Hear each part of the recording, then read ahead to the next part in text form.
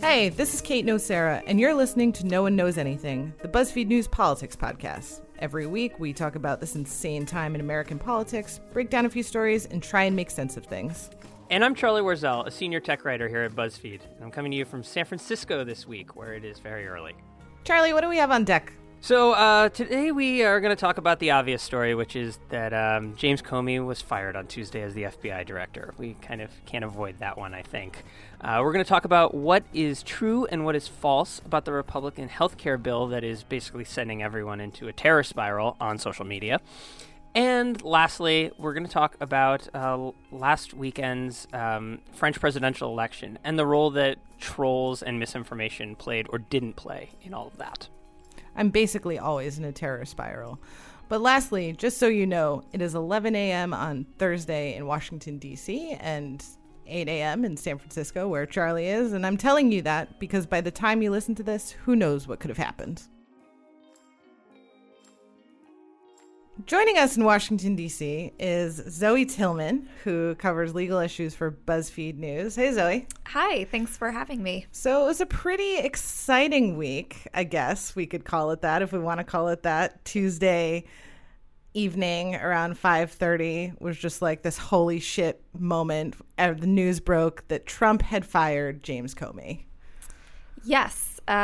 Came out of nowhere. I think everyone was going about their day as if it was a normal day. And then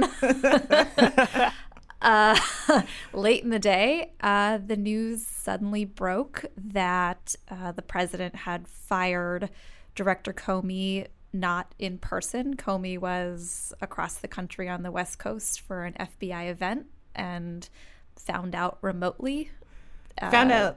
It seemed like he found out because he was giving, I had read this, I think it was in the Times, that he was giving a speech to FBI recruits, and on TVs in the background it said that Comey had been fired, and he thought it was a joke. A very elaborate prank. Oh boy. Can I just say that I think that it's a how did he think they did that prank, by the way? Because this is very elaborate to like create like a fake news setup. I don't know. I thought that was like, I thought that was sort of like too Veepish to be true almost. That's kind of where we are though in our lives, that everything is a little too Veepish to be true. So the announcement of this firing was incredibly confusing to the point where Stephen Colbert gets up in front of his audience and announces the firing of James Comey. Less than 10 minutes ago, FBI Director James Comey has just been fired by Donald Trump. To which the entire audience applauds. Huge Donald Trump fans here tonight. That shows and no he gratitude then tries to backtrack and say, no, this is actually like bad. So, Zoe, a lot of people in my timeline basically since this entire thing kind of happened have basically been like, I'm really scared and you should be scared too, or I'm talking to people who are in the know, who aren't, super reactionary and they're freaked out. I saw that sort of more than I'd seen it other times in this, first, 110 days or whatever. And I guess, my question is, what do you make of that? And sort of how weird is this and how jarring and unnerving is this in the context of, greater government happenings? Yeah, so the bigger picture here is that the FBI director serves normally a 10-year term. And the idea behind that is that this is supposed to be a job that transcends the political. It's 10 years, so that would cross at least 2 administrations, right? Comey was confirmed 4 years ago, so he was not even halfway through his first term. And the FBI is extraordinarily protective of its independence. They really cherish that.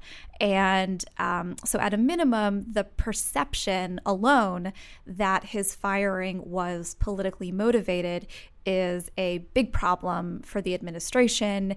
It very understandably, within that broader context, freaked a lot of people in Washington out who felt like there were certain things that were untouchable about how things work in Washington. And if it turns out to be more than a perception that this was politically motivated, which the White House has said it was not. They said that this was about him making mistakes that undermine trust in the Bureau. But if it does turn out that it was politically motivated, then yes, we all have a problem. It is a different firing, though, than when Sally Yates, who was the acting attorney general for a time, basically put out a statement from the Department of Justice saying she wouldn't enforce the travel ban executive order, which was kind of her going out and, like she was never going to stay at DOJ under Trump. And she just decided that she would take this moment to go out in flames, I guess. Yeah. And for all we knew, even the day before Comey was fired, he was in it for the long haul. He had just testified on the Hill. He had talked about his future plans for the Bureau going forward. There was really no indication that he was out the door or at loggerheads with the administration in the same way that someone like a Sally Yates expectedly was. Yeah.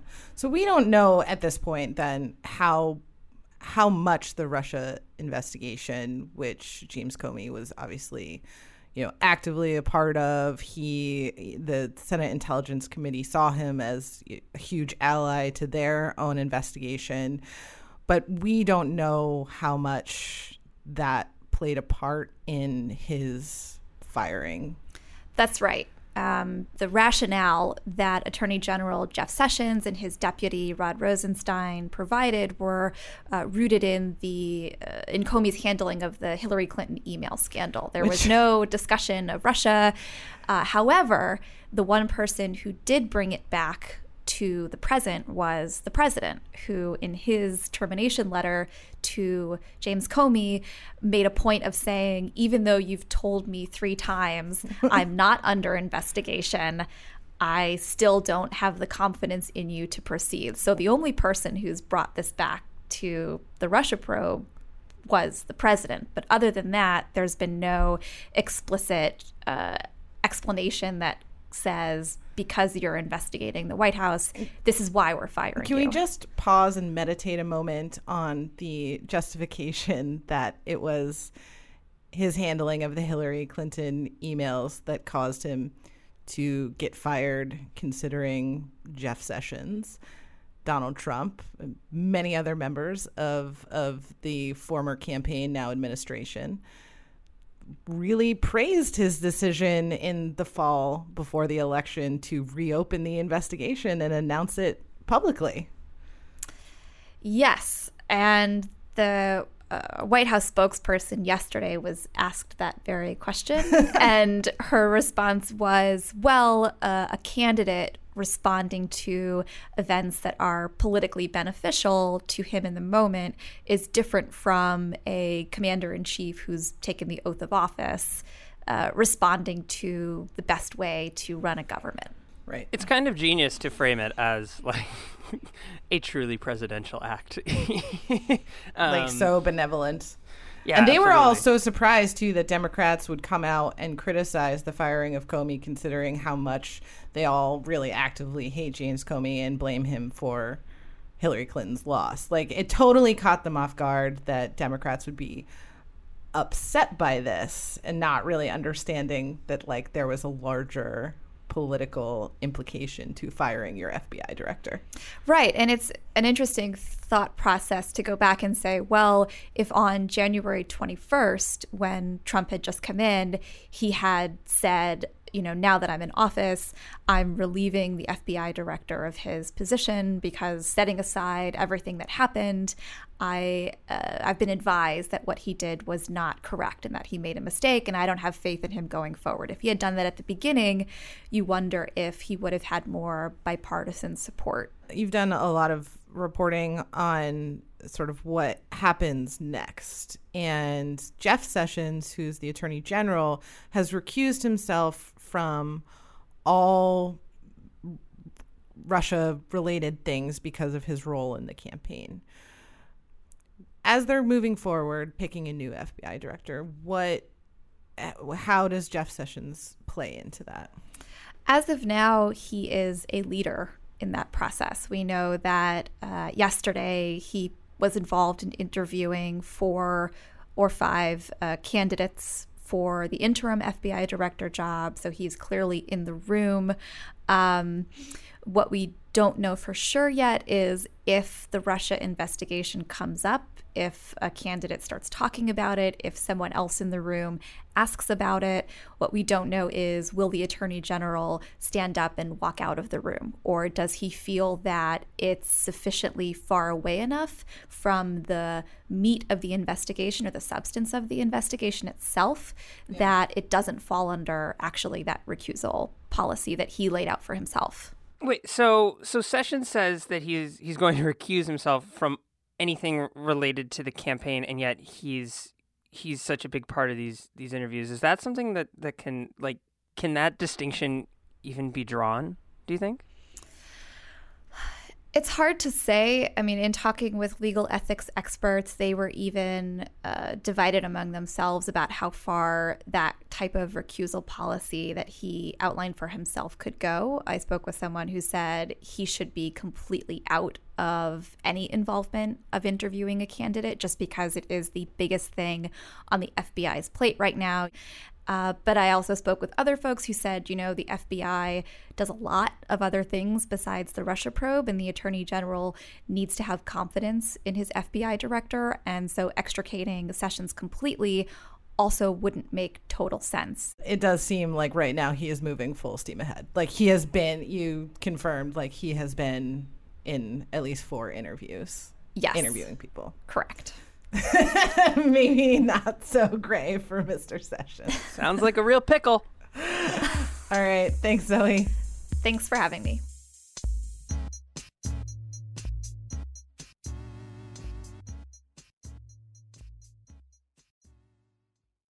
So another thing that happened last week, kind of feels like last year, I guess, at this Good point. Lord. Was the Republicans finally got their health care bill through the House. It's now being debated and things are happening over in the Senate. But joining us to talk about all of this, kind of what's true and what's not true about the health care bill is Sarah Mims, who edits Capitol Hill coverage for BuzzFeed News. Hi, guys. Sarah. Hey. I guess, we spend a lot of time just in our daily lives kind of in the weeds about this policy, but that doesn't translate all the time to the internet.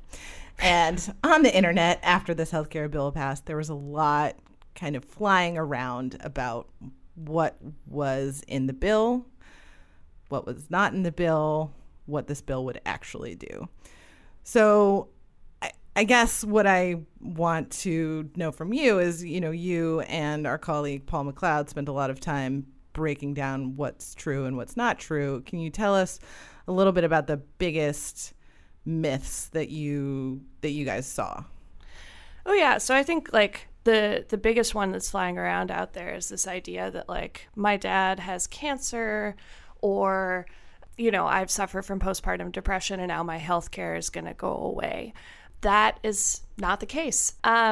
Basically, what the bill does is it maintains this Obamacare rule that prevents health insurers from dropping you just because you have a pre-existing condition. You cannot lose your health care just because you are sick.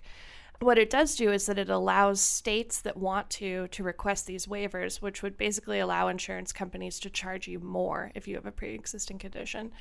That can only happen in the states that request these waivers, and they have to prove to the Department of Health and Human Services that what they're doing would actually end up in more people being covered. So that's the big one. You can't lose your insurance. Yes, it could end up costing more. That's not going to happen if you are currently insured, but if you allow your insurance to lapse or you're looking for new insurance, that could definitely be a problem. The thing is, there's so many ifs around all of this. This healthcare bill has only passed the House. The Senate's going to make a ton of changes from what it's sounding like over there. So it's not clear if this is going to become law anyway. Well, and the other thing seems like it's just so, this stuff's really complicated to begin with, and it feels like, this happens so quickly, and the subject matter is so complicated and conditional that understand why there's a lot of confusion, it seems. Oh, totally. I mean, the same thing happened with Obamacare, and for years afterwards, there were a lot of misconceptions about what that actually meant. Like, this stuff is very, very complicated. Actually, almost immediately after the healthcare bill passed, I had two of my girlfriends text me and say, like, like being a woman is a pre-existing condition, getting pregnant is a pre-existing condition, having a C-section, like we're all going to lose our health care just because we're ladies. And, you know, like that's not really true either. Like there's just so much flying around. One thing that we looked into is like being a woman is not a pre-existing condition. They cannot charge you more because you're a woman. That was true before Obamacare, but they're keeping that part in this healthcare bill. So you cannot be charged more than a man just because you're a woman. You could, in those states that take waivers, be charged for some things that only affect women. So like there is some truth to that. The C-section example is a good one. C-sections can lead to more healthcare problems down the road, and so insurance companies in those states, again, like if they could end up charging you more money for that. I mean, the amazing thing is like very smart people I know were like posting on Facebook and Twitter, like, this is the law now. Oh, no, yeah. It's not. Yeah. Like, it passed with a very small majority in the House of Representatives, and there is an awful lot that has to happen, including President Donald Trump having to sign a piece of legislation for anything to become law. Right. Which is like not to say there aren't like legitimate concerns on both sides of the aisle about policy, but the nuance somehow gets lost on social media. Yes, it's very surprising. I think we all know social media to be a place of just true facts all the time. No, I think like we've gotten to a point where Republicans and Democrats find themselves so far apart that they're kind of willing to believe anything about the other party. And so I think, you know, a lot of my more liberal friends, when they saw sort of the scariest headlines about this, they were like, oh, well, of course Republicans would do that, and just sort of believed it. Yeah. And it's kind of difficult to counteract that. And I think that's a problem that, you know, Republicans in the House are obviously having, but it's a problem that we in the media are having too. Right. I think one of the big problems is that you have essentially this group of, you know, civilians, normal people who are paying such granular attention to politics in a way that they never have before, and yet and following, you know, like every minor update, but also not necessarily understanding the way that DC works or that the government works, or, you know, not knowing that because this just passed narrowly in the House that it's then going to go on. I mean, it's almost like the Schoolhouse Rock bill becomes the law, ignorance, but also at the same time, you know, like I'm refreshing Twitter every 10 seconds. And I think that just contributes to this super sort of unproductive and like toxic atmosphere in which you're willing to believe in every nightmarish thing. Yeah. And you know just enough to make a really kind of convincing argument, or to know that, you know, oh yeah, they're probably like, it's just like them to sneak something, you know, horrible into this bill, but you don't quite know the process or enough to be informed. It's this really awful sort of middle ground, and I think it's like weaponized by, you know, a group of sort of like hashtag resistance people who, you know, have reasonable intentions, but are, you know, kind of not really playing by the facts. I think the biggest piece of sort of misinformation about this bill is that rape and domestic assaults, sexual assaults, are now a pre-existing condition, and that is not true. It's not true. No, it's not true. Technically, before Obamacare, that was something that insurance companies could look at and call a pre-existing condition, but it wasn't something that was actually happening. It had really, really fallen by the wayside as like a practice before Obamacare passed. In fact, right now, 48 states prevent you from using sexual assault or domestic violence. Yeah, it is the law in 48 states. The other two are Idaho and Vermont. The American Health Care Act doesn't specifically address that because it's not really an issue or a thing that is happening. That was the one that I think was probably the hardest to sort of knocked down. Because it's shocking. Because it's shocking. And it was everywhere. It is true that, like, if you are a victim of sexual assault or domestic abuse and you need an STD test that puts you on medication for an STD, that could be counted as a pre-existing condition. Or perhaps if you have serious mental trauma as a result and you have to continually go to the psychiatrist and get a lot of expensive drugs, like that could also be considered a pre-existing condition that could raise your rates. But again, only in the states that request these waivers, and if they get these waivers, and if this bill even passes. Right. And that's a hard thing. That's a hard thing to put into the headline of a Facebook post. Right. Or in 140 characters on Twitter. Yeah. All right. Thanks, Sarah. We'll stay tuned for what happens in the Senate. Thank you.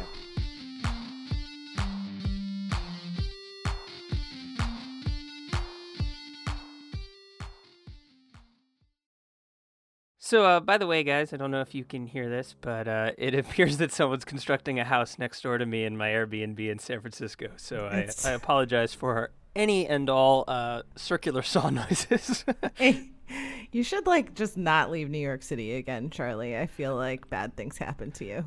Earlier, there was a garbage truck that was just idling outside for about 15 minutes, just compacting and sucking down trash. And I thought that's actually a really appropriate noise for the subject matter. Well, let's suck down some more trash and talk about sad French trolls. That was an amazing segue. That was that was very good. I'm getting better at this. Oh, So before this week's French election, a somewhat familiar thing happened. So basically what happened is Friday night, a whole bunch of the candidate Emmanuel Macron's emails were leaked out onto the internet. And this came about 24 hours before a mandatory French media blackout, which starts 24 hours before people go to the polls to vote. So you basically had this, like in 2016, this massive dump of information on a candidate that's, borders on highly personal and very, professionally revealing right before people were going to vote. And it sort of was this, repeat of a lot of what we saw with the trollish factions of the internet in the last months of our election, and it didn't play out in the same way at all. And it didn't play out for a number of reasons. My understanding, reading Ryan Broderick's coverage for BuzzFeed, was that the trolls ne parlaient pas français, and they didn't translate a lot of the information they were trying to spread. And frankly, the French can't be bothered to read stuff in English. Yeah, so is that right? Well, yeah. I think given the timing of this information being released, there just wasn't a lot of time to sort of mobilize in multiple languages, and so what you had was a lot of people, sort of American trolls, putting out information in English, which is going to be sort of, if the Clinton or if the Podesta emails were in a different language, and we had to sort of go and throw them into Google Translate. I mean, it's a barrier. And I think that I think the trolls probably didn't sort of realize that. The other side of this is that it's the French press as a whole were very good at batting down the misinformation. Ryan Broderick reported in this piece for BuzzFeed News that they are actually great at debunking hoaxes, and kind of that's been a staple, maybe even more so than the U.S. press for a while now. I think what's really interesting here is that this really showed that there's kind of a symbiotic relationship between these trolls who are spreading this misinformation and the press. And I think that this really kind of exposed to a degree how much the sort of new disruptive apparatus of misinformation relies on the older establishments to sort of to spread get it it moving. Right. Yeah, exactly. You need a mainstream media for it to get into the mainstream. You do, but I do think that one other sort of like the flip side to that is that a lot of people said, just bar none, that this didn't work, right? Right. That this was a failure, and in my reporting, I've spoken to Jack Posobiec, who is sort of the U.S. pro-Trump social media presence who spread the hashtag Macron leaks and sort of who was at the White House the other day, right? He was at the White House on Tuesday during all the craziness, and he's gotten a lot of flack, and that's kind of neither here nor there for this. But I spoke to him about this and sort of said, I spoke to him on Saturday night before the election, and I asked him, what do you get out of this? Does it matter if Macron wins or Le Pen wins to you? And it seemed like his takeaway was essentially that what they wanted to do with all this information is to show that that they are willing to kind of comb through all of the crap and always present it as real news. Like the fact that it was timed at the right before this media blackout was actually strategic. It actually was meant to show that while the real media is putting down the wall and is sort of adhering to these archaic old rules, this new insurgent media is going to work overtime and sift through all the nitty-gritty details and surface it. And so it was really kind of, to some extent, an attempt to indoctrinate a whole nother set of young French voters to this sort of online fever swamp world of journalism. And I think that what we don't know right now is how effective that was among online savvy younger French people. So they did it in part to show that they could do it. Do you think that in future elections this is something we will continue to see? If they don't consider it a failure, conceivably they'll go and try again at some point. Oh yeah. I mean, everyone I talked to said in the sort of the American pro-Trump troll world that this was really just a gut check for them, or a sort of a status check to see where they are, to sort of stretch out and and get limber again for 2018 and see how much influence they really have. Can they just completely subvert the mainstream media? And it turns out no. So I think this is maybe a little bit humbling, but I also think that it's potentially motivating. And anyone who thinks that it didn't work, and there's there's not the nationalist revolution across Europe has been stopped, I think that's not giving the trolls the credit that they actually kind of deserve, because they're very tenacious. It didn't occur to me until just this moment that we get to do this with hundreds of House seats. We get to go through this situation again with hundreds of House seats and Senate seats.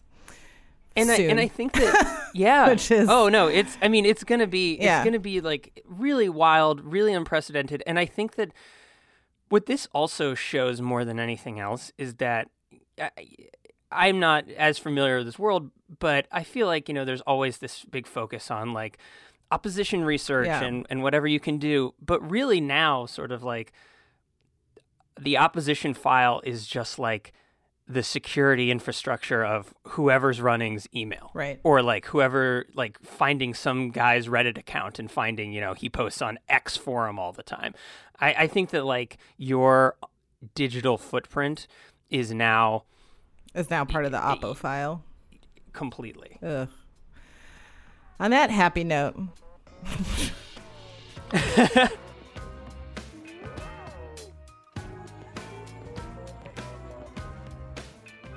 No One Knows Anything is produced by Meg Kramer and Eleanor Kagan. The show is edited by Catherine Miller. Production support comes from Agaranesh Ashagre and Veronica Doolin. Our music is by Beauty Pill. You can find us on Twitter at Kate Nocera and at C. Warzel. And if you've been liking the show, please rate and review us on iTunes. We'll love you for it.